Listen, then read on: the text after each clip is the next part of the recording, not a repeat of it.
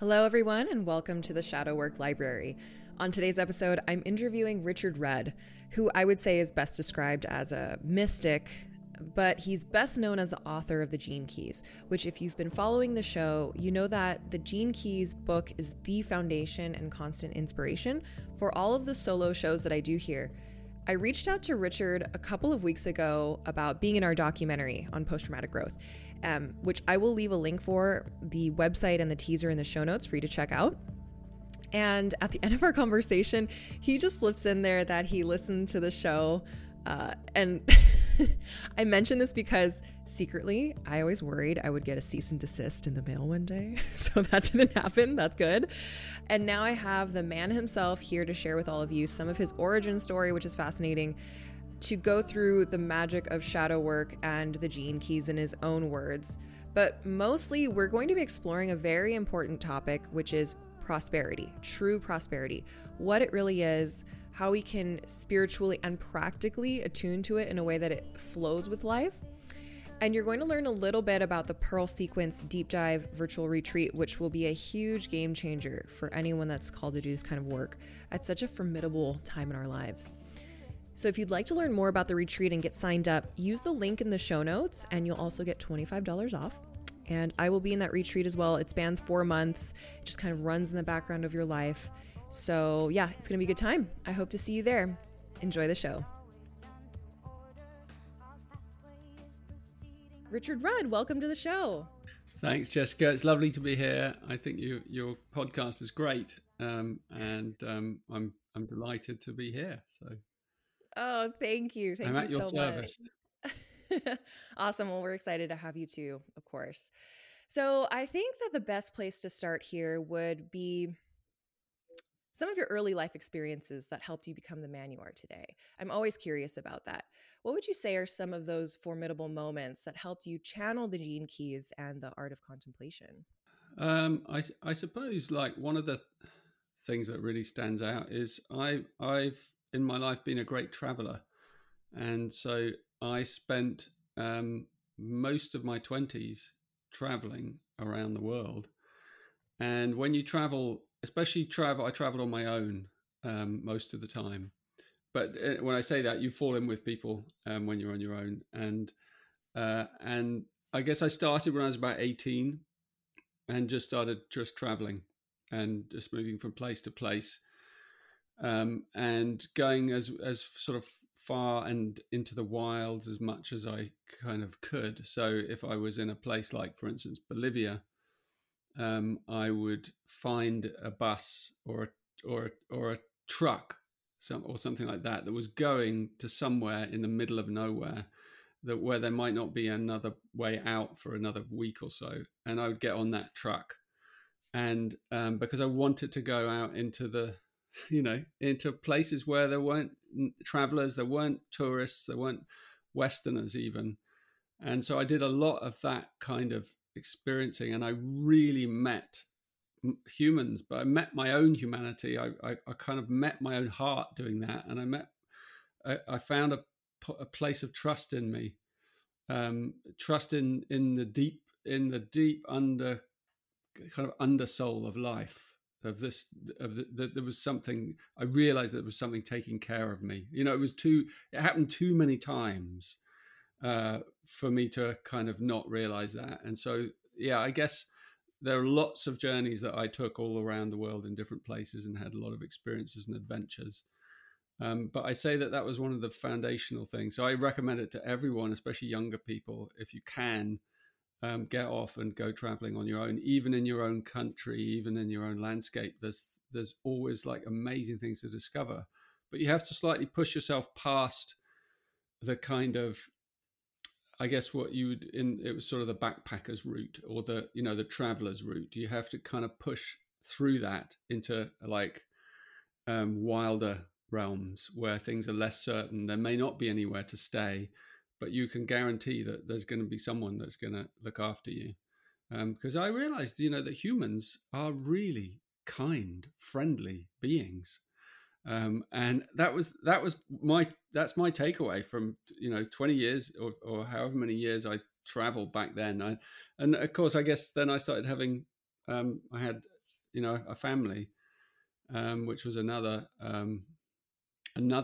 kind of piece of my life that helped me to anchor the gene keys. Because often I talk a lot about, well, I had these great big kind of spiritual experiences, Jessica, and I talk about those, and I've talked about them a lot on different podcasts, and people wanting to know, and they like that mystical stuff. And it is amazing. But actually, it was the other things that helped me bring it down to earth. And so it was like family life, staying with one relationship, even through difficulties. That really, really helped me anchor like a spiritual teaching into my body and into my being. And actually, in a way, the Gene Keys grew up.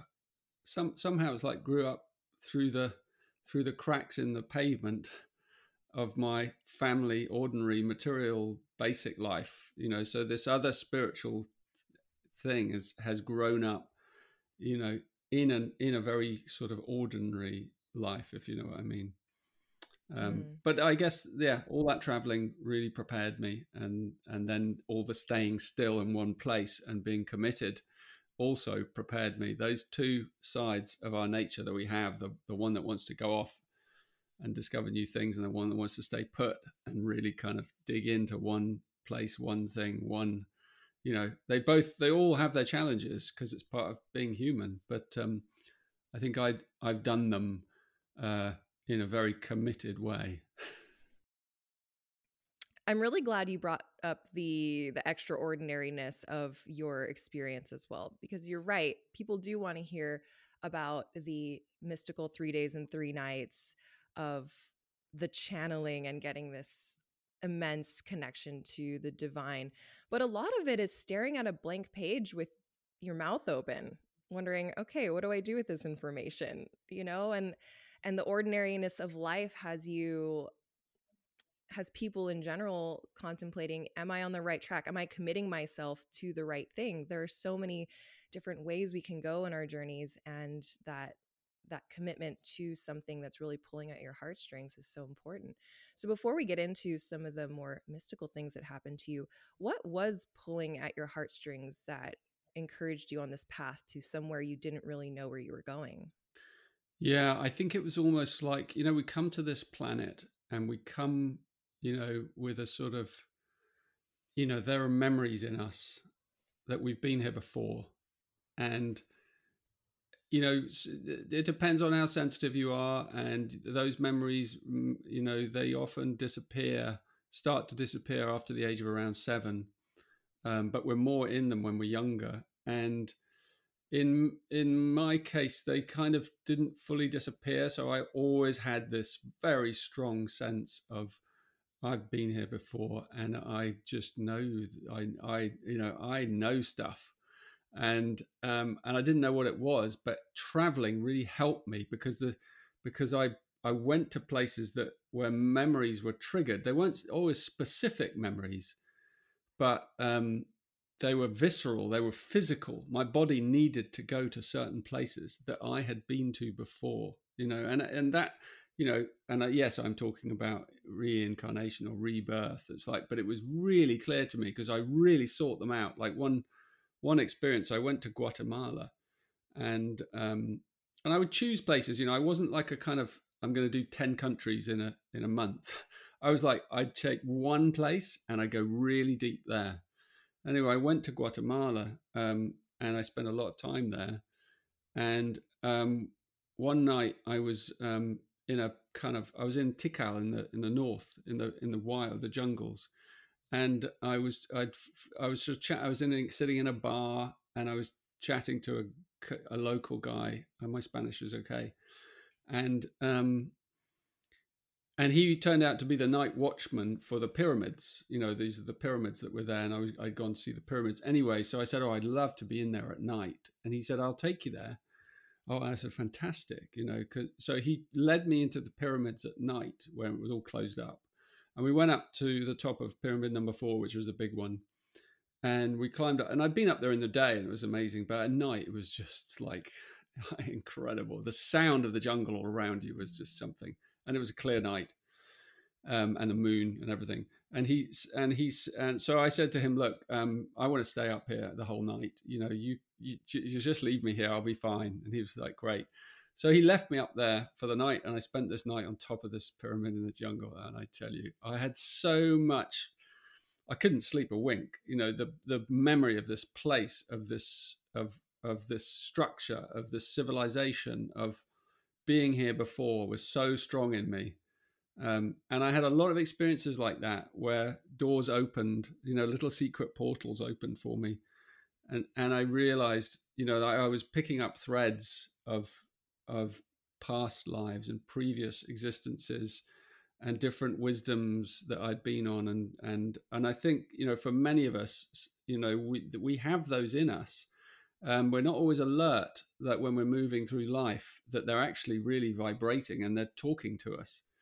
Even in quite mundane places, you meet someone in a bar, and by chance, and you're just chatting to a stranger, and there's a connection, and you don't realize that there's something in that little connection. Even if you never see them again, there was some little exchange that's been revisited from an earlier something somewhere else, probably. So, and you don't have to read meaning into everything, but it's very much alive in humans when we start opening up to those realms. So for me, that's why I think that was the deeper unconscious reason that I went traveling into so many different far distant places, because I kind of needed to pick up some of those threads and I wove them somehow into my being. Yeah. And into my teachings eventually. How did you know that your seeking and those adventures needed to be put on pause for a bit to commit to this transmission? Well, because I had this, I received this 3-day transmission in the late 90s. And it was so powerful in my life, in my inner being, that it just kind of uprooted me, basically. And it sort of brought an end to my travels in that phase, that chapter. And even though I did go off on forays and stuff, that hunger in me had changed, because I now had a hunger for something else. Like I had a hunger to get back into that wide state of consciousness that I'd been in, where I was just kind of flooded with the wisdom and the light of the whole universe. And because that was like a door that had opened fully for me, but then closed or almost closed. I really was desperate to kind of reopen that door and revisit that state, that transcendent state. So that changed my trajectory a bit. And it was then I started more looking into teachings more deeply, and which I picked up in my travels, lots of things. And I was very interested in those. But now it became more kind of, I really need to understand for me deep inside. And it kind of coincided with meeting my wife, and then kind of staying put, because we had a child, and that changed also a new phase of my life. And but I was integrating. So I stayed in the UK, moving around and doing different things, but I was integrating, and it was a difficult period as well. I had kind of a lot of energy going through my body, and I didn't understand. I had wisdoms and things that had kind of come into me and been triggered, and visions that had been triggered, and they might have been visions of the future, but I didn't really know.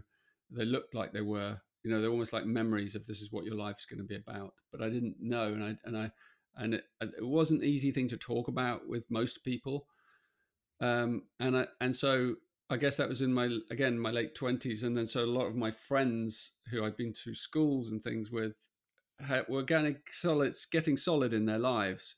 They were having families, and they were kind of getting jobs, and they were finding their career paths and all those kind of things. And I was still a bit adrift, even though I had met my wife, but I was still a bit adrift. I didn't know what I was supposed to do. And I was going to go into the wine business, because that's my family business. That was, in my mid 20s, that was where I was going. But then, because I'd had these big experiences, it sort of changed that idea, that notion, even though I love still wine as it happens, and a bit of a connoisseur, it's sort of it changed my life direction. And so I kind of once I stayed put, that's when the next level of teachings kind of opened up for me, and I started to write. I think that's when I started to write the Gene Keys book, and I started to put pen to paper and kind of begin to really bring it down in. But it's something about also needing the feminine around. I needed the anchor of this woman, my wife, and I needed the anchor of this home, and and sort of just babies and just real family life, and it really anchored and grounded me. And then that was really when I started to write, and this book came out. And it took obviously many years. It took me a couple of years to write it the first run, and then I kind of rewrote it, and another couple of years, and then in all it almost took 7 years, I think, to kind of get that book from the first moment to its being published. So that was a bit of a journey. What a beautiful story. Love can do some crazy things to you. Meeting my husband also was the moment where I had my whole world rocked. And that's when my life really began a new chapter. I think that relationships don't often get the credit that they deserve because they can be challenging. But when you reflect in some of that hindsight, divine love is so miraculous. And I think that this conversation is all really incredibly relevant to our topic on prosperity, because there are a lot of people listening that likely have family businesses, or at least a narrative that their family has encouraged them to subscribe to, what your path should be as your career or your vocation. And so that's a lot of what we're going to be talking about today, is how can you find your own way through the world? Now, before we get into that, I did want you to touch a little bit on the Gene Keys and what it actually is. People listening do have a good idea of it, but if this is somebody's first episode, I would love for you to get into this in your own words. Yeah, sure. I mean, in a sense, it's hard to it's always hard to explain, because it's a revelation that came. There's knowledge. There's scientific knowledge. We know about that. That's something, logic, and then there's intuitions that we have, and there's fantasies and things. And then one of the ways of knowing things is called revelation. And revelation is when it doesn't happen that often, but I suppose a sort of mini revelation, a strong intuition is like a mini revelation. But when I use the word revelation, I mean a big kind of memory of something that comes through you, an epiphany or something. And so the Gene Keys are a revelation, because they kind of came, they came as a whole sort of truth that is interconnected with lots of other truths. So they're a revelation of the sort of source of all teachings, of all, they're the source behind all things. They're the code, the pattern that exists behind everything.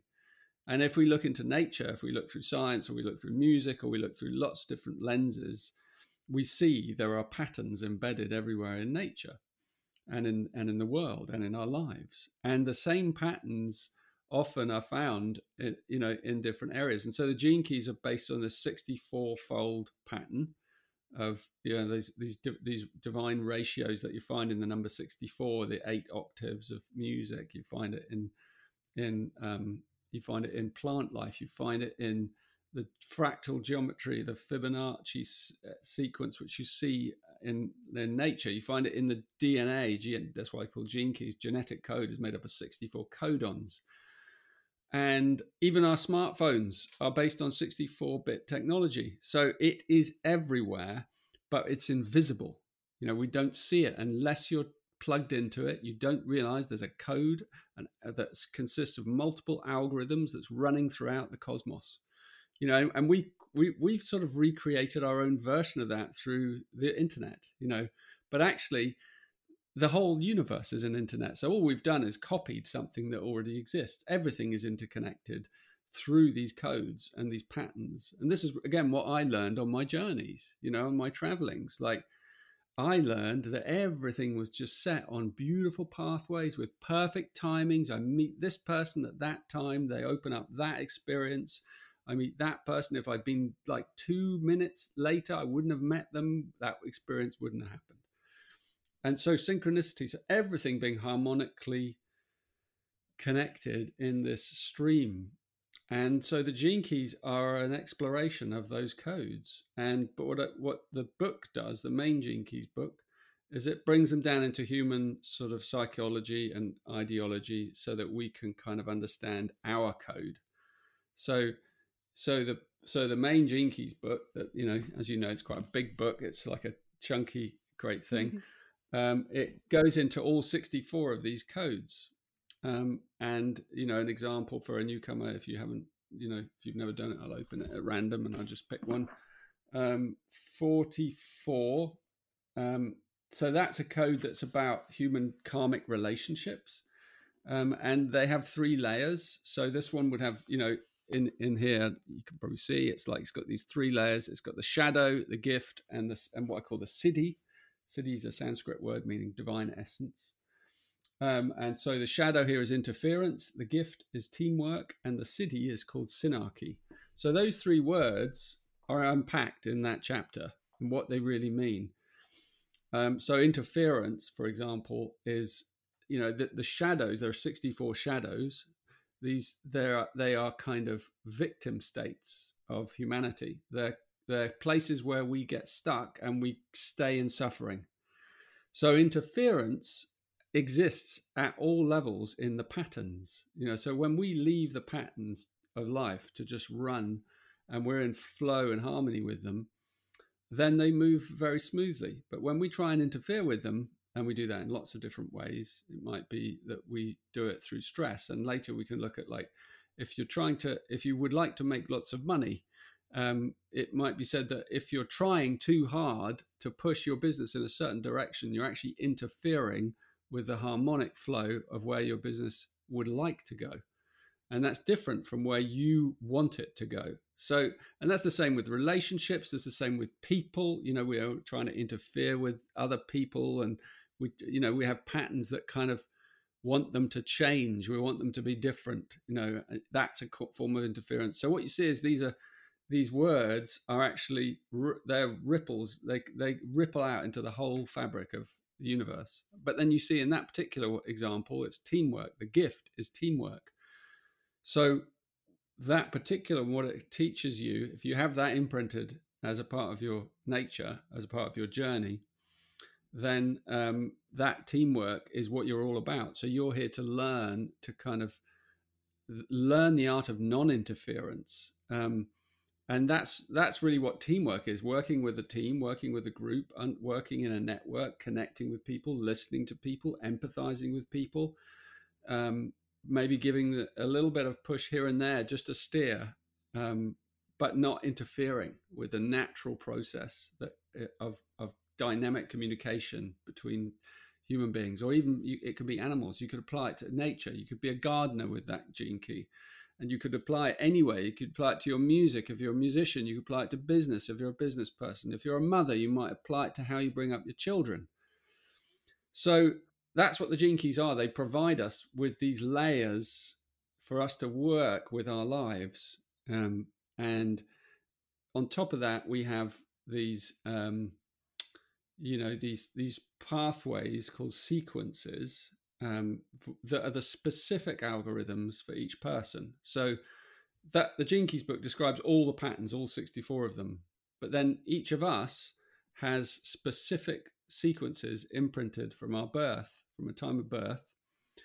And so we have a profiling system on genekeys.com. If you're new, you can look at that and go genekeys.com, put in your profile, and then put in your information, your birth information, and you will see your sequences mapped out. You'll see sequences of gene keys that relate to different aspects of your life. You know, the first one is called the activation sequence. It's about living a life of purpose. You know, what's your higher purpose? Those keys show you how to come to a place where you're living your higher purpose, a series of realizations, The second one is about love. The algorithms of love for you are kind of displayed in that. It's called the Venus sequence, and it shows, as you know, Jessica, you've done this one. It shows you the layers of trauma that are imprinted in your child through your childhood, and even in when you were in the womb, and how that trauma actually can be opened up, and how it actually contains gifts. It contains our genius. It contains our ability to truly connect with another human being. But we have to move through the healing of those layers of trauma. Every human being carries trauma. Every human being, in whatever state, no matter how perfect a childhood you have, there's always trauma imprinted, because you're coming into the world. Birth itself is a form of trauma. And your mother's impulses, even while you're in the womb, are imprinting those tiny organs as they're growing and developing. So there are layers of this trauma inside us, and it causes the difficulties that we experience in love. And so the Gene Keys, the Venus sequence, shows you your algorithms of moving through opening your heart, and that's a very precious process. And working with the Gene Keys takes time, it takes support, it takes working with others, but it is a self-led journey, so it is very profound like that. It's applicable to anyone and everyone in the world. And the third one I just mentioned, because we're going to talk about it in a minute anyway, I think is called the Pearl, and it's about prosperity. So this is your algorithm. Everyone has an algorithm for prosperity, to prosper in life. That doesn't just mean make money, as it means to prosper in health, to prosper in money, to prosper in relationships, to prosper everywhere at all levels. So all of that is encompassed in working with your Gene Keys profile. We call it your hologenetic profile. So that's a little intro. That is a great definition of something that seems indefinable anytime somebody asks me what it is. So I'm going to save that and just send them the recording next time anyone asks. One of my favorite things that you'd mentioned there is understanding the patterns and how they're so interrelated into everything that we do. I find that the experiential, or like the learning curve of experiencing the Gene Keys system for the first time is often this sense of, oh my gosh, there's so much to know about the world, because there's so much in every sentence within that book.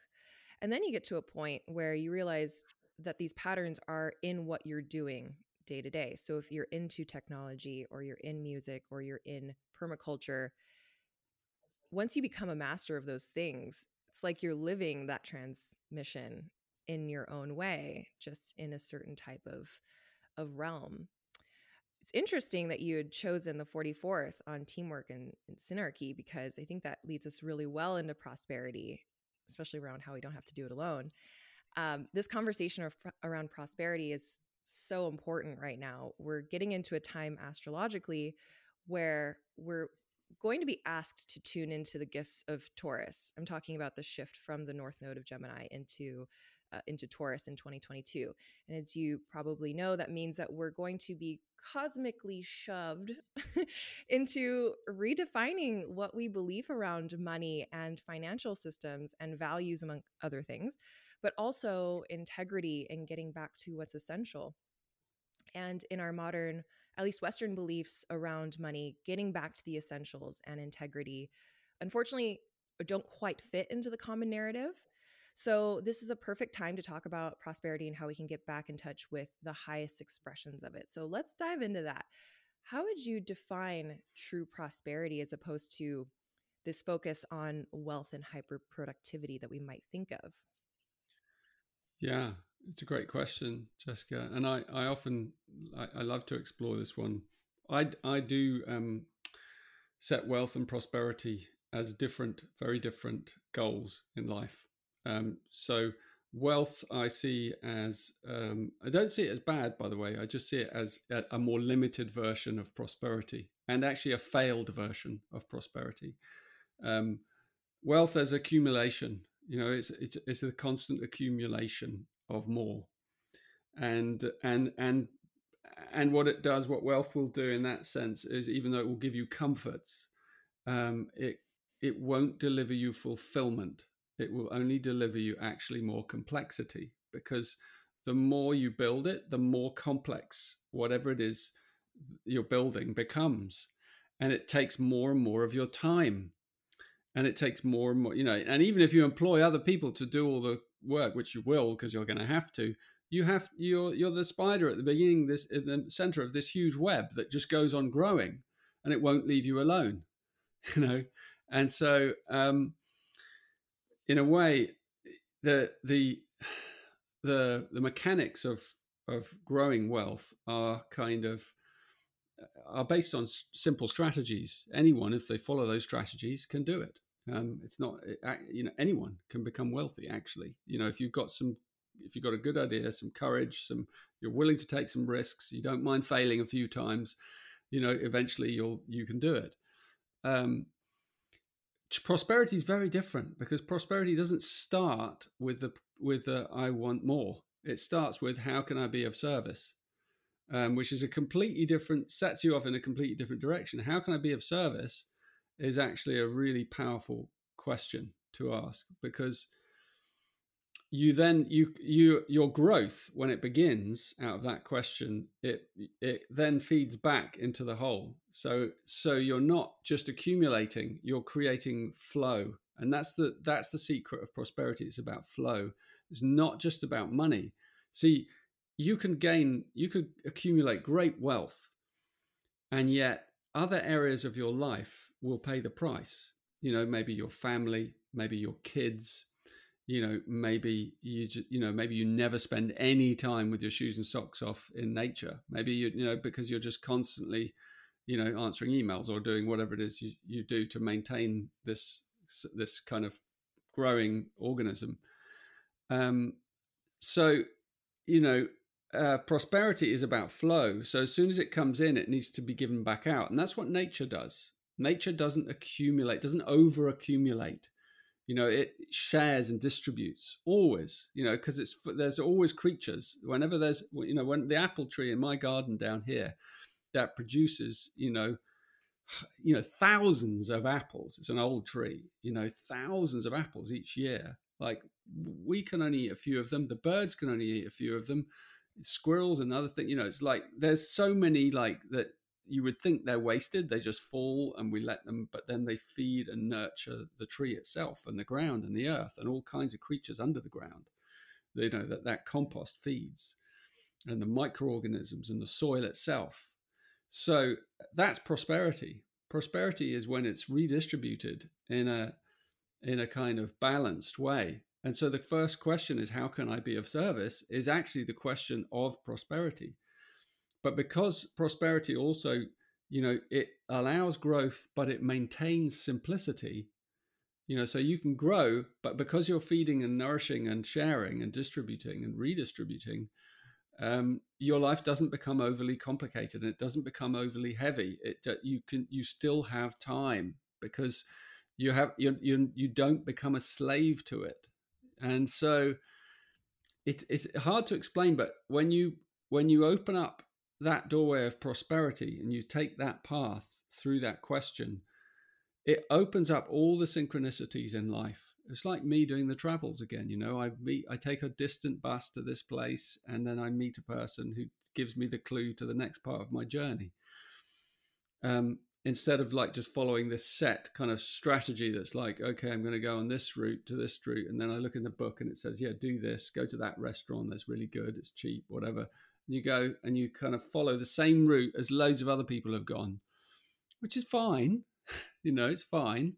And yet true prosperity is wild. It comes from our genius. And the depth of our genius has to be given out to others. It needs to be shared. So that deep question of how can I be of the greatest service to the whole is the question that's at the core of what it means to prosper. And if you truly are prospering, you're healthy, you're balanced, you don't build up anxiety, you're not constantly thinking about worrying about the thing that's growing. Because it's never overgrowing. It's always feeding itself. It's feeding multiple people. In fact, what's left is gratitude, huge amounts of gratitude for what you're doing, but also from hundreds of people, thousands of people who are benefiting from your prospering model. Not to mention, you can also maintain and keep your relationships flourishing and maintain a balance in all aspects of your life. So that's what I mean by prosperity. It's a life lived in balance. And I guess anyone listening to this, like, one of the questions you have to ask yourself is, do I want to kind of, which one do I want? Do I want that, massive, that kind of wealth where it's just top heavy?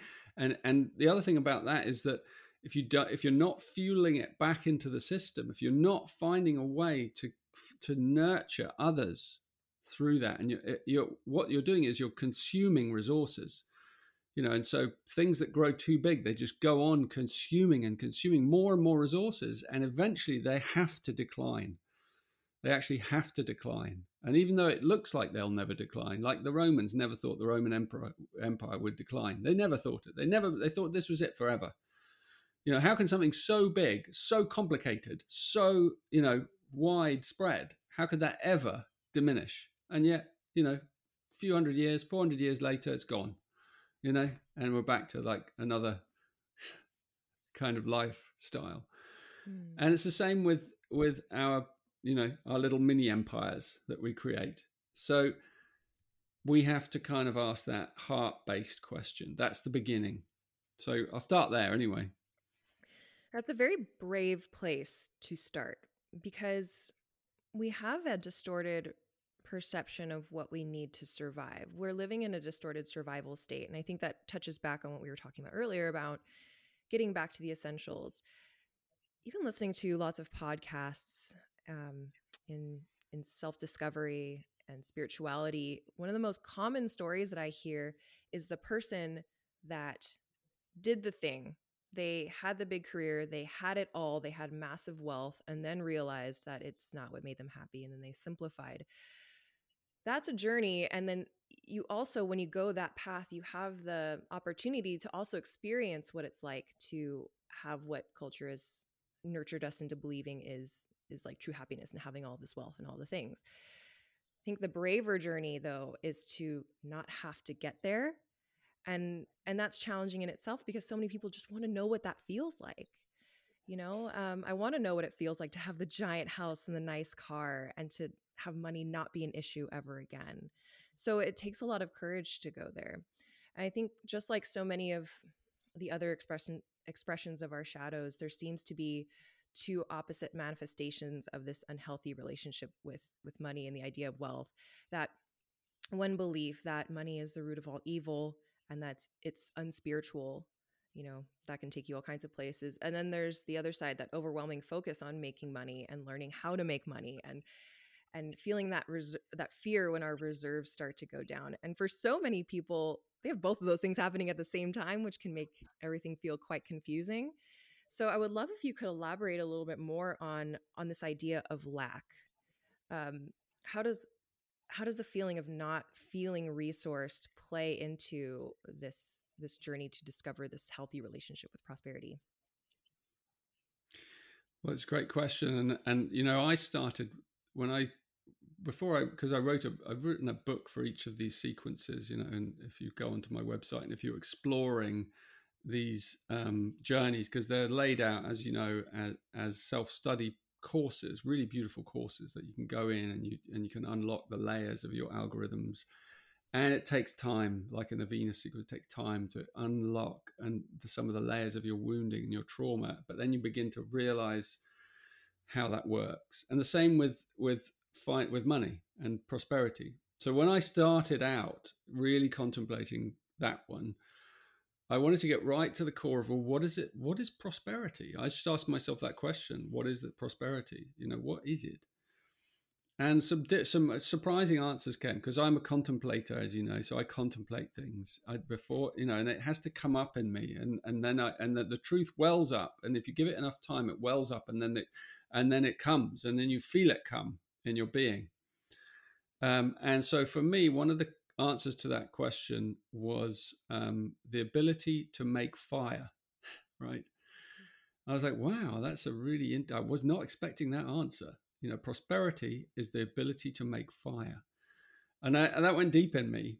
And I thought, well, when humans first made fire, that must have really been quite something, and passing on that gift from generation to generation is really must have been quite something, and maybe if at some point, I guess there were tribes that didn't have that gift, but then had to learn it. And so the sharing of that gift is also quite something, because it allowed others to also prosper. Because the moment you have fire, you have so much power. You have so many things you can do. And funnily enough, I rang up a friend of mine who was an expert in bushcraft, and I said, "Will you come and teach me how to make fire?" And so he came round to my house, and we spent the day where he showed me how you make a fire from nothing, just with your hands, And it took us the whole day of like scouting around, looking for certain tools, implements, then kind of sharpening and building your gear, and then the actual process of actually doing it and finding the right materials and what it's like when it's wet and all those kind of things. But at the end of the day, I'd made fire, on my own, with my own tools in my own way. And I felt so different. And I'm not saying this as a it's a metaphor, but it's also true. Like the me, now I know how to make fire, is a very different me from the one before. Because now I feel like wherever I go, whatever happens in the universe, in this world, I know I have the skills to make a fire. As long as, I'm not in a desert or something, there's got to be some basic tools around. But that metaphor was not lost on me at all. And it grew in me as like, wow, just actually very simple things, knowing how to kind of access your own inner fire, trusting in yourself is like that's the foundation of prosperity. Loving yourself in some way, or, appreciating the life that you have, around you now, being alive, and I coined this term, spiro ergo prospero. I breathe, therefore I prosper. Just the fact that we are alive means we are prospering. So that's the baseline. We are already prospering. That's where you have to begin. You have to realize you are not lacking. Right now, you are just filled with potential. There's no lack about you at all. So if you begin from there, then it grows spontaneously in a very different way, because you've already lit the fire, because you realize that you are already prospering, right? And sometimes you might have to look around you and go, well, it doesn't feel like it. But then actually you look around and you go, well, I have a child, or I have a husband, or I have a wife, and I have that apple tree out there, and I have, my dog, or whatever it is. And you suddenly realize, actually, I live in a nice place, and, whatever it is, I live in a nice country that's safe, or, wherever you are, you find the things around you to be grateful for. And that's how you begin the journey. You don't even begin from lack. You don't even allow that concept, because we're not. And that's what the Pearl teaches, this transmission of the algorithm of prosperity.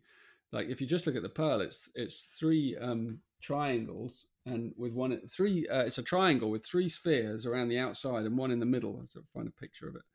A small picture there, like that, right? So it's, that shape is symbolic of the prospering energy at the core of creation, and in the Pearl sequence, there's a sequence of three pathways, and then, where you close that loop. The first one's called initiative. I'll talk about that in a sec. Then growth up to the top. And then the third one is called service. So initiative, growth, service. And with the service one, you close the loop. And when you close the loop, that one in the middle comes alight, and you get three pathways that come from each of the spheres. They're called the quantum pathways. And that's where you generate this inner heat, because you've closed the loop in the Pearl, so you've closed the loop inside yourself. There is no lack. And that means that you generate like an eternal engine, like you create the free energy that's at the core of creation. It's an amazing metaphor, but it's also true. It's also, you can apply this simple set of laws to anything in life, and it will start to prosper. I'm not kidding. You just apply these laws through using your art of contemplation. You apply these simple laws to anything in life, and it's like touching it. It's like Midas touch. It becomes gold. It starts to prosper. You can apply it to your family. You can apply it to your relationships. You can apply it to your business. You can apply it to, you learning the piano. You can apply it to any problem that you have in your life, and it will start to prosper in some way. Now, prosperity doesn't always mean it's going to be perfect. It might, part of the prosperity might be that it splits up and reforms in a different way. But what it does is it generates harmony, a harmonic, because you're coming from a place of there is no lack, in this universe. You're coming from a place of trust. This is the key to prospering from doing the things that you love, because that's the big question that are on so many of our minds. We all want to do what we love, and in many cases, what we do instead is in the name of wealth and not that. So I do want to get into the 4 spheres that make up this sequence and the pathways, that I didn't want to skate over that very good practical wisdom that you shared there about building fire. I'm from Los Angeles, and I lived a very Los Angeles life growing up. So I didn't know how to build a fire or how to find food or, water or anything like that. And if the systems went down, I would have been not very resourced. It's just the family that I grew up in. They taught me a lot of other things, but not that. Since moving to Canada and meeting Jeff, he's a bushman. He knows how to build fire out of, you can't even believe what he can build fire out of. It's amazing. He can find water in the most desolate places. He knows how to find food. He knows what to eat and what not to eat. And just having those basics of what it really means to be human on a very physical level is so empowering. And once I learned that, I realized how resourced I really am. So I just wanted to encourage anyone who may be feeling a lack of resources to go back to those essentials and just explore a little bit, learn a little bit about them, and it can feel really good for the soul. So I do want to get into now the life's work, vocation, culture, and the pearl. I don't know how the best way to do that would be. Do you think it would be to give a couple examples or an example of each, like with a Gene Key and a line? How would you like to go about doing that? Yeah, sure. I mean, we can do yours if you like. Ooh, if you know yes, yours. I do. Can you share your screen? Is that? Or do you want to just do it? No, I can't do that on this, so but I can tell you. So yeah, well, you can just tell me, and then we can take it from there. Use examples, living examples. What's your? Because the pearl begins with vocation. So there's a word, the sphere of vocation. Do you know what yours is? 40.4. Okay, so and anyone else who's following along, listening to this, you can go to the profile, and we're looking at the sphere that's called vocation. That's right, and so there are different spheres in this, and some of them sound a bit similar. So you might think, well, what's life's work? And then there's purpose, and then there's vocation. They're all similar sounding, but they mean different things. So vocation is what life draws out of us. So it's the gift or the genius that life is wanting to draw out of us. So, and also because you have a gene key here, you can see, well, what's in the way of that? Also, what's the shadow in the way? And remember, this gives birth to a pathway called initiative. So out of that vocational power comes a natural sense of initiative. So the thing that can get in the way for you, Jessica, one of the things anyway, might be exhaustion. Because the 40th gene key is about just feeling overwhelmed, and whether that's emotionally, whether that's physically, it can be all levels. Mentally, like just an overwhelm that kind of just saps your energy, so that you don't feel you don't have any initiative. That kind of resonates with you, but absolutely. So that would be like a shadow to recognize, but then to kind of transform. Because we only really lose our energy when we're kind of doing the wrong things in life, or we're trying to force things to go a certain way rather than allowing them. So vocation is something that again, it comes back to you. We have to ask this simple question: how can I be of the highest service to the whole? And if you go on asking that question really deeply every day, life will start to kind of talk to you. Opportunities might even open up for you because you have the courage to ask the question and say, well, even if you're doing something you don't want to be doing right now, you can still ask that question inside, and things will come to you. To contemplate something over a period of time is a very profound thing to do, because insights come to you. And you don't have to then rush off and change your life right away, although you might make some adjustments, as insights drop in. And it might be that something else comes your way in time. It will be eventually. And that line of initiative is out of there comes this, for you, the gift of the 40 is resolve. And to, resolve is the real power to right, I now know exactly what I need to do. I don't know the details. I don't know how it's going to happen, but you've dig down inside, and then you realize there's something buried inside you. You came here with it on this earth. It's been deeply buried under all kinds of stuff, all kinds of ideas, all kinds of experiences, all kinds of failed things. I'm not just talking about you, Jessica. I'm talking about everyone, and so we have to kind of move all that clutter out the way and get to the pearl that's inside us and go, well, this is the thing I want to do. This is the thing I want to do to help the world, and to help myself. And then that resolve is what fires the initiative into your life, and then the next part, and it's a fourth line. We have lines as well, which give a little bit more color. There's 6 possible lines. So all the fourth lines are about really deeply connecting with people. So we know that for you, your resolve of this is what I want to do to help the world is going to be, you have to directly connect with multiple people, lots of people, and commit and get to know them and make lots of friends and contacts. And that's one of the ways in how it's going to grow for you. So you put that initiative out through everyone for the people you trust, the people you love. And that's also very enjoyable. So that gives you energy, right? You don't give the energy to the people that you don't resonate with, because that would sap your energy, So it's simple. You're just choosing the pathways. It's like a gardener. You put the seed where the soil is good. You don't put it where the soil is not good. You find the right soil. And that's the same. And then out of that comes initiative, and out of that initiative, you reach the next sphere, which is called culture. And the sphere of culture is all about, the gene key that you have there is all about, how does life respond to your initiative? Where does it place you? Where do you best belong and fit in a wider organism? Not it doesn't have to be an organisation, but organism. Humanity is an organism. Nature is an organism. So tell me your culture sphere. And I love my culture sphere. It's a 3 line 4.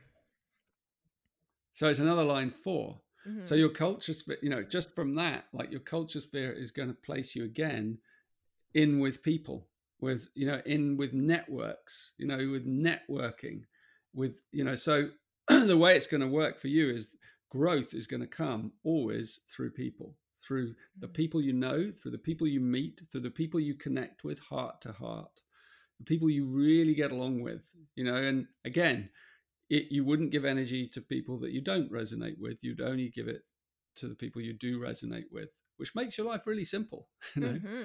So in business, we don't always do that, right? So if this is a business, it means you don't go into business with someone you don't resonate with. You just can't, because that the moment you do that, you actually bring in the possibility of entropy. And entropy is when energy leaks through it leaks out and it causes more problems. So this is a real clarity. This is a way of you just do business with people who share your values. And that means you have to not compromise. And it also means they have to kind of see your young, bubbling idea energy of the 3rd gene key, which is innovative energies. and you have to really kind of, you're going to, so again, it's like you've got something that's innovative and new, and like the world doesn't really understand it yet. There's only going to be specific people that respond to that, and so those are the places you follow it, and that's how it grows. That's how that innovation, and even at the city is called Innocence. It's even that kind of playfulness that you bring into, bringing back something that brings back people's spirits, something that brings back that sense of abundance and play that the child has. That's what that third gene key is all about.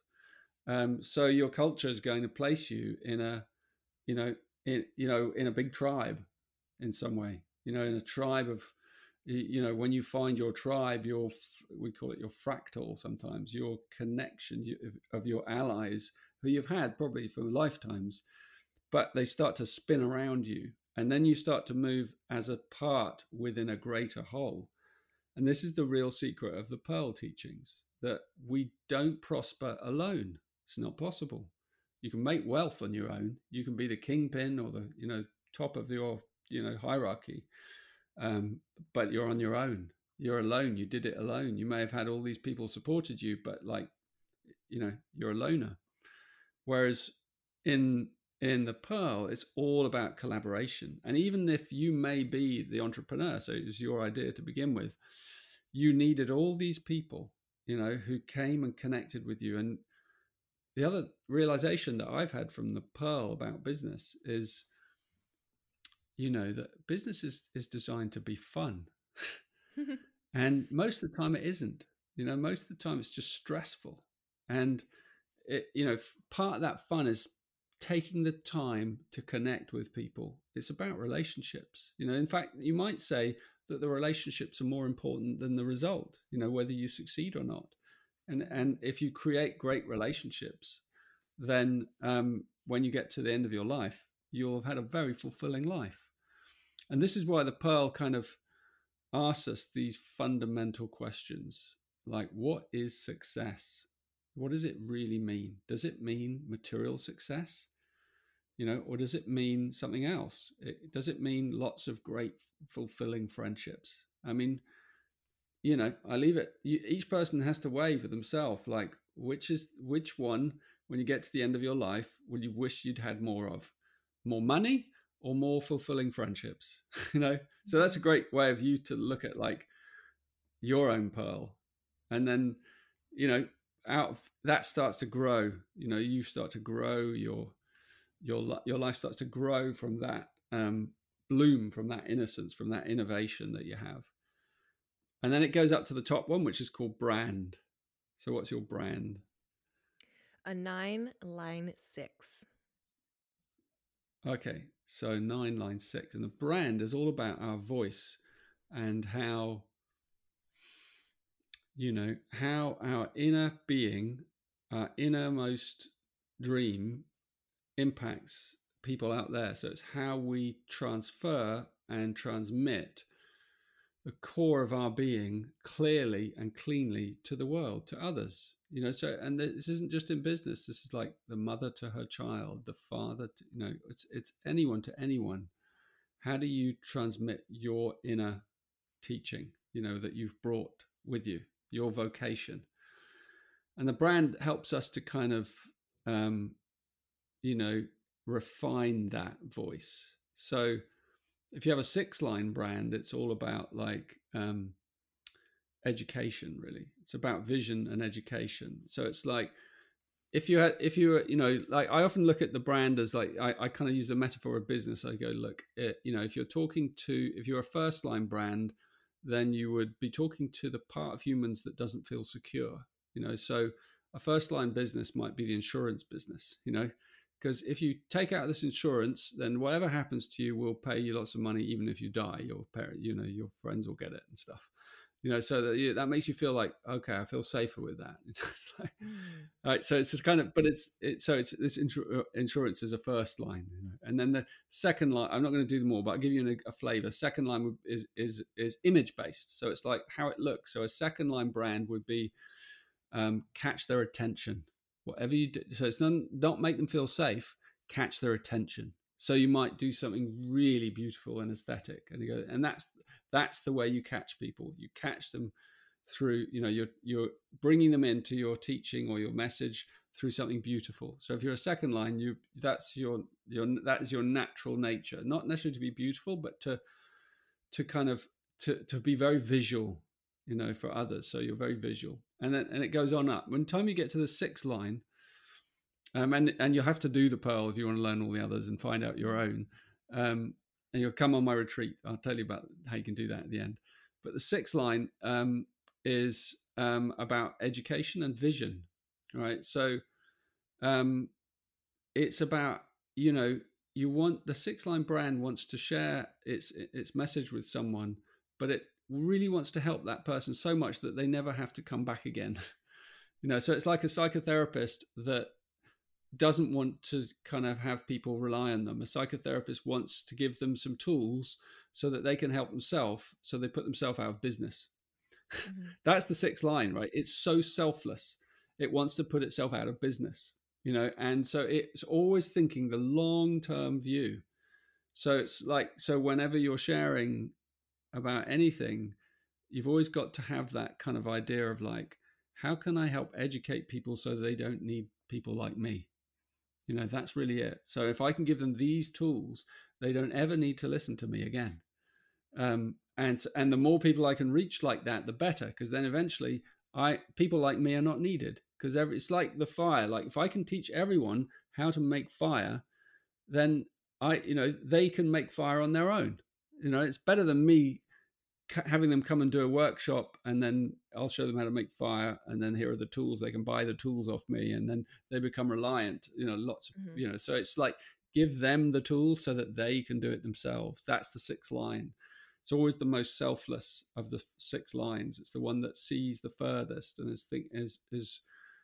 so it's a way of thinking and a way of expressing. And the ninth gene key is about sort of real one-pointed determination, and like going about, having it, you can have a huge vision and building it step by step over the course of your life, very carefully, each step, one step at a time, building towards that eventual kind of big vision that you have kind of at the core of your being. Does that make sense? Wow.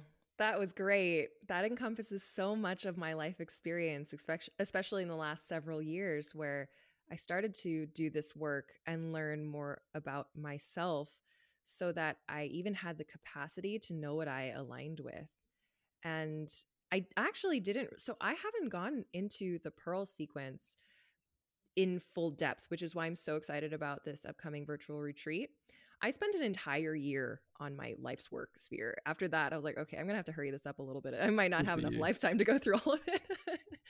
But yeah, and then going through the golden path up until this point, it's just really great timing to be able to connect with you now and to feel like energetically we're all coming into a place where we're being asked to look at prosperity from a different lens.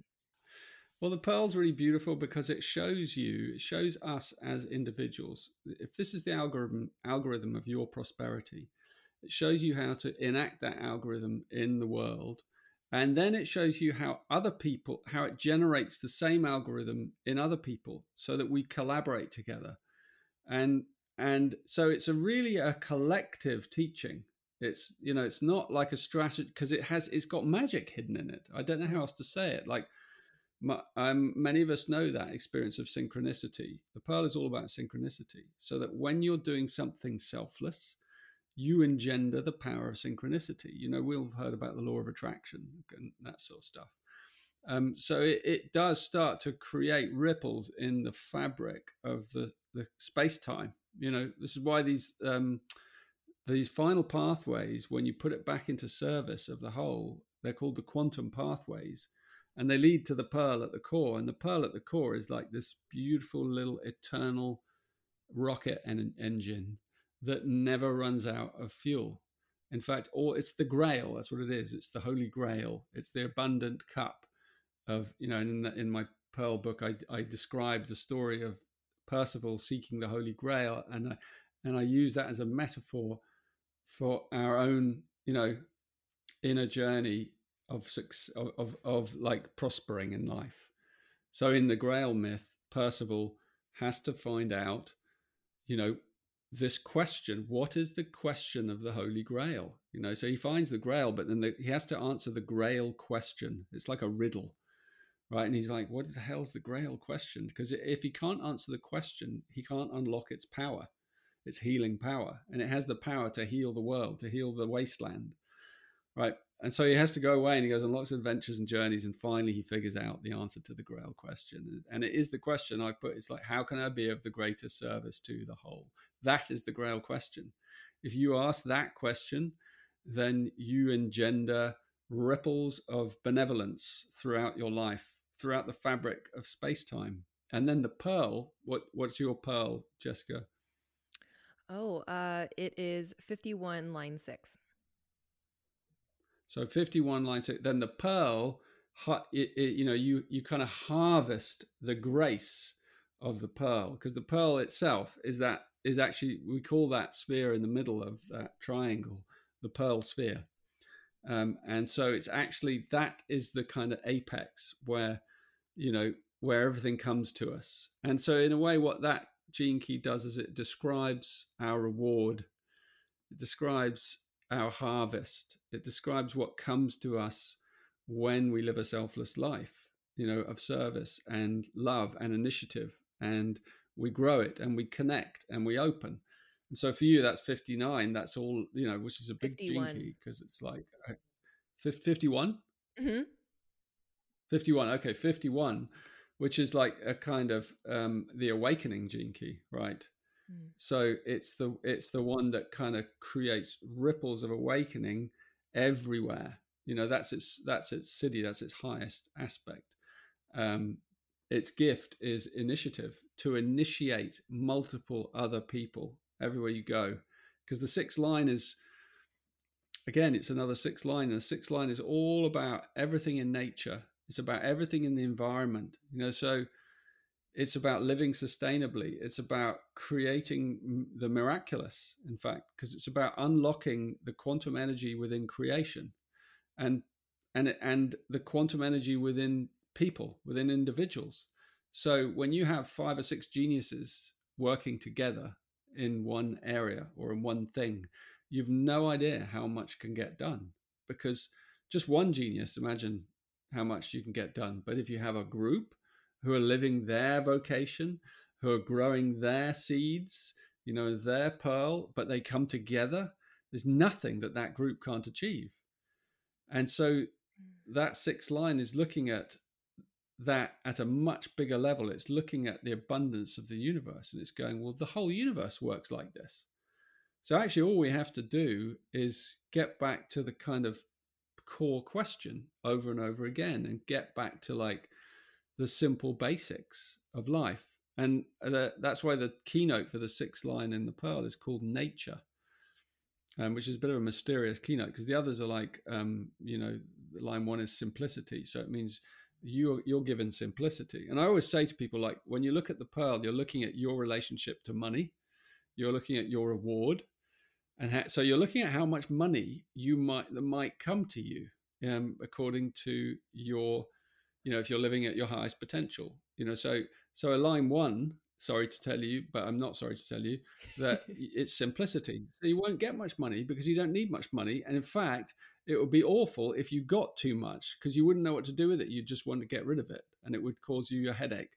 So the line 1s are all like, I just want to live with nature. I just want my dog. I just want this little house. I don't need anything more. Simplicity is it. It is where I am deeply fulfilled, you know, and I have my friends around me. I mean, you know, all of those things are also met as part of simplicity. And so each of the pearls shows us a layer of reward, right, in different ways. And the second line is about recognition. So it's about the reward comes more from having soul companions, deep soul companions that you've kind of spent your life around. And then the third line is celebration. Those are people that, you know, they're here to celebrate life. They're here to remind us, you know, there are always people in every community who throw the best parties, right? those are the third line people, because it just bubbles over in them. It just bubbles over and they can't help themselves. They want to share it around. So those kind of, if you're a third line, you'll probably get a lot of resources coming your way. Synchronicity will deliver you probably some considerable material resources in order that you can share them around. And the fourth line is, charity. So those are people that what their love is helping others. It's just helping others out of difficult situations, and seeing the look on their face, when they can help them. And so again, that's a person that might get quite a bit of resources, but it might not belong to them, but they're going to have access to lots of resources so that they can do this charitable, whatever it is, work. And then line 5 is it's kind of power, it's responsibility, and the line 5s are the leaders of the world. So, but it doesn't mean like a big world leader. It might be just a small kind of local leader, and this is one of the things, or it might be someone in charge of an area or a business or one thing, but then is a role model for others, and a guide for others, or a mentor figure for others. And that's what's going to fulfill them. So they may get given, a fifth line might get given, might get put in charge of lots of money, or might inherit, or might kind of, be responsible for lots of money, because they have that kind of role to distribute generosity. The fifth line is that great generous one.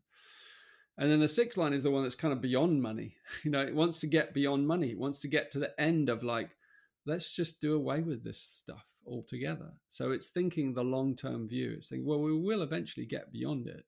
And in a way, it goes back to the first line, like we'll get back to simplicity, where actually everything in nature feeds everything else. If we just get out the way, everything works perfectly. So it kind of comes back to that 44th gene key of interference. If we stop interfering, then life, synarchy, or everything begins to mesh and fit well. But you have to have a whole, one day the whole of humanity will play that out. But it's in the beginning of the awakening, it's going to happen in small groups, clusters, and first of all in singles, then in relationships, then in small family groups, and then and the same in business. You can grow prosperity, but you have to grow it like piece by piece. So you start with you, and if you come from that place of non-lack at the beginning, then everything you do, every step you take, will engender this synchronicity to spin around you. But don't take my word for it. Come and do the Pearl, and you'll see for yourself. I am excited for this retreat. I mean, if you're listening and you don't want to figure out what your gene keys are in the Pearl sequence, I cannot resonate with that. It's such a wonderful map to have, so you can orient yourself to the path of least resistance. But one of the questions that's just burning inside me that I have to ask you is, with all of this, what are your thoughts on fate and destiny then? That's a big question at the end. To close it out, there you go. Yeah. I'll try and answer it as simply as possible.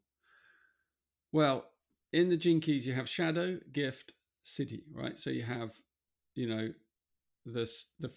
beginning is shadow is a state where you don't feel like you're in control. So you feel like your life is controlled by the fates, and that you've been unlucky or misfortune or that kind of thing. And so, you tend to get weighed down with that. All right.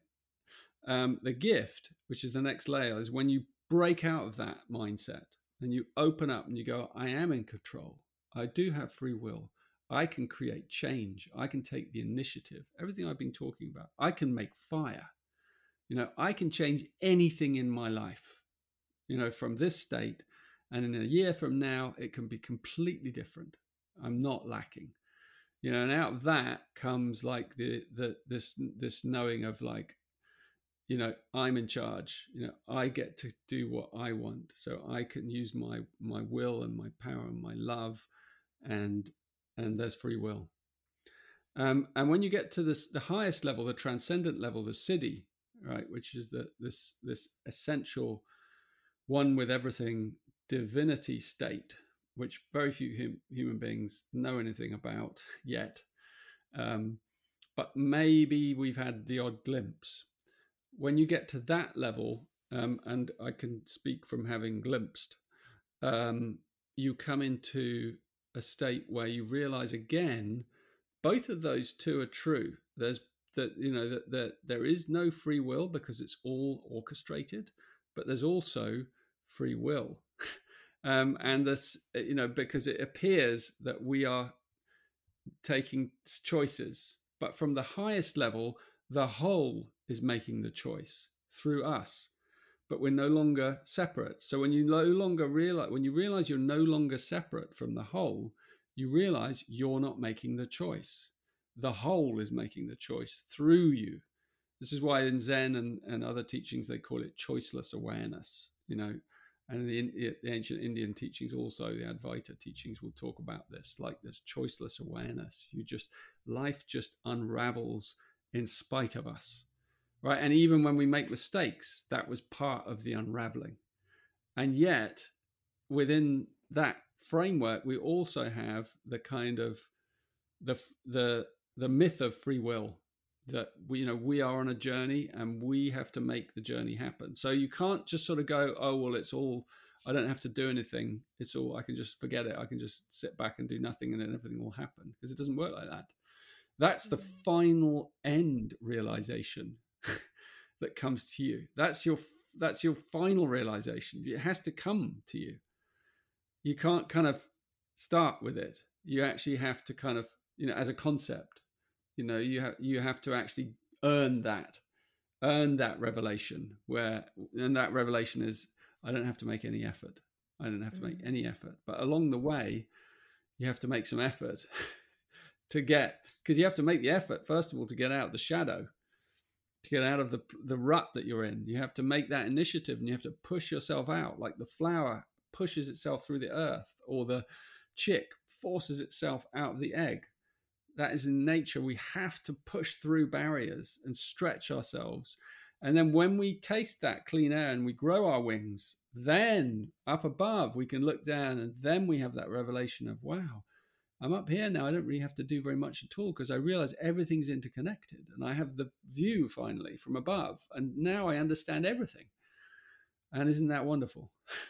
So even if you hear someone saying that to you, it may not be useful to you right now, because right now you might be in the state where, look, nope, I got to focus, I got to be determined, I got to pull myself out of this before I get to that. That's great that you've got it, but I can't take that on. It's not my reality right now. So we have to be, so life is a journey of flowerings, and seeings and revelations, and it's, the wisdom is all inside us. The journey is already embedded inside us. It's connected to the fabric of everyone we know and people we don't know yet. I mean, when you begin to open up your prosperity, you'll be amazed at the new people that step into your life, with all kinds of openings, gifts, qualities. I mean, there's going to be some hucksters in there as well. There are going to be a few tricksters. There's going to be some testy ones for you to kind of go, well, I got to learn from this one. He's sneaky, or whatever it is. So, built into, I'm not describing like a perfect world. I'm describing like a perfectly synchronized theatrical story that kind of, prosperity is actually not at the end. Prosperity is in the actual journey itself. It's also at the end, but it's actually in the journey itself. So perhaps that's what we really need to learn. Thank you for ending with that. I think there may be some people wondering how the mathematics and the astrology can possibly be true. And you said it so poetically, the magic of mathematics and magic happening all at the same time, having the free will and also not. Everything is happening for you right now in a way that's perfect. And you have the choice to answer your call every day, every hour. You can have the choice to lay down in bed and not do anything. But if you are feeling the call to explore this more, you can check out this Pearl Sequence deep dive retreat. Is that what the official name of it? Yeah, it's a deep dive Okay. retreat, and I don't know, people, if you've never been on one of these online retreats, they are kind of the new way of awakening, really, of like mass awakening, because you carry on in your normal life, and this retreat goes on in the background. It's 4 months, this one. So it goes on slowly and subtly in the background. And every week there's themes and there's different things. There's, you're not overloaded with stuff. You'll be working through an online course that's laid out really beautifully with, it's really, really elegant and simple, with little videos, and you just watch this video. It's 10 minutes, and then you can read this little bit of text, or you can get the hard copy of the book as well if you want to read it offline. And then there are little audios of your gene keys. So your Pearl sequence is embedded in your course. So your course is personalized to you. So it will show you your gene keys, your audios specific to you. So you don't have to listen to all 64, only the ones that relate to you, but they're embedded in your course. So it's kind of clever. It's intelligent in that way. And also we've got these online retreats down, like over the last, I don't know, couple of years, we've taken around over 10,000 people through online retreats all around the world. And we they're beautifully layered. So we've really learned, like, newcomers coming in, you're not overwhelmed. And if your life takes a kind of sharp turn and suddenly you need to pay more attention to something else, it also works fine. You can dial it up or you can dial it down. You can adapt your life to the teachings rather than the other way around. Every month there's a core meditation journey, beautiful meditation journey with music. That kind of gives your right brain and a set of metaphors to kind of contemplate as you're kind of working through your Pearl sequence, as you're deepening to understand it. Every month there's a week called Community Call Week, where we invite everyone, usually thousands, to come together in different time zones, whichever your time zone is, into curated groups where you can come and talk to other people doing their Pearl sequence in another culture somewhere else in the world. And you'll be in a breakout room with like 3 or 4 people, and you can share with them. And that is like an incredible way of learning, unbelievable. So I'm always like encouraging people on the courses, for goodness sake, if you don't do anything else, come to one of those calls, and you'll see what I mean. And you get to make friends and connect, and that's what the Pearl's all about: connecting, collaborating, synchronicity, opening up your field, stretching yourself beyond where you are now. And sometimes that's really helpful, hearing other people's stories, and often people in much harder situations than you yourself are. And then we do, what else do we do? We have a live Q&A each. We have forums. We have all kinds of ways of staying connected, but you can connect whatever way you want. Essentially you're following this online course, but because there's a collective doing it and we're all focused on prosperity, it creates an incredible energy. Anyone who's participating, you're kind of part of this field whose collective contemplation is on prosperity. And you're doing it for 4 months, whatever else is going on in your life. So by the end of those 4 months, even if you haven't done that much in the course, you've been held by this field.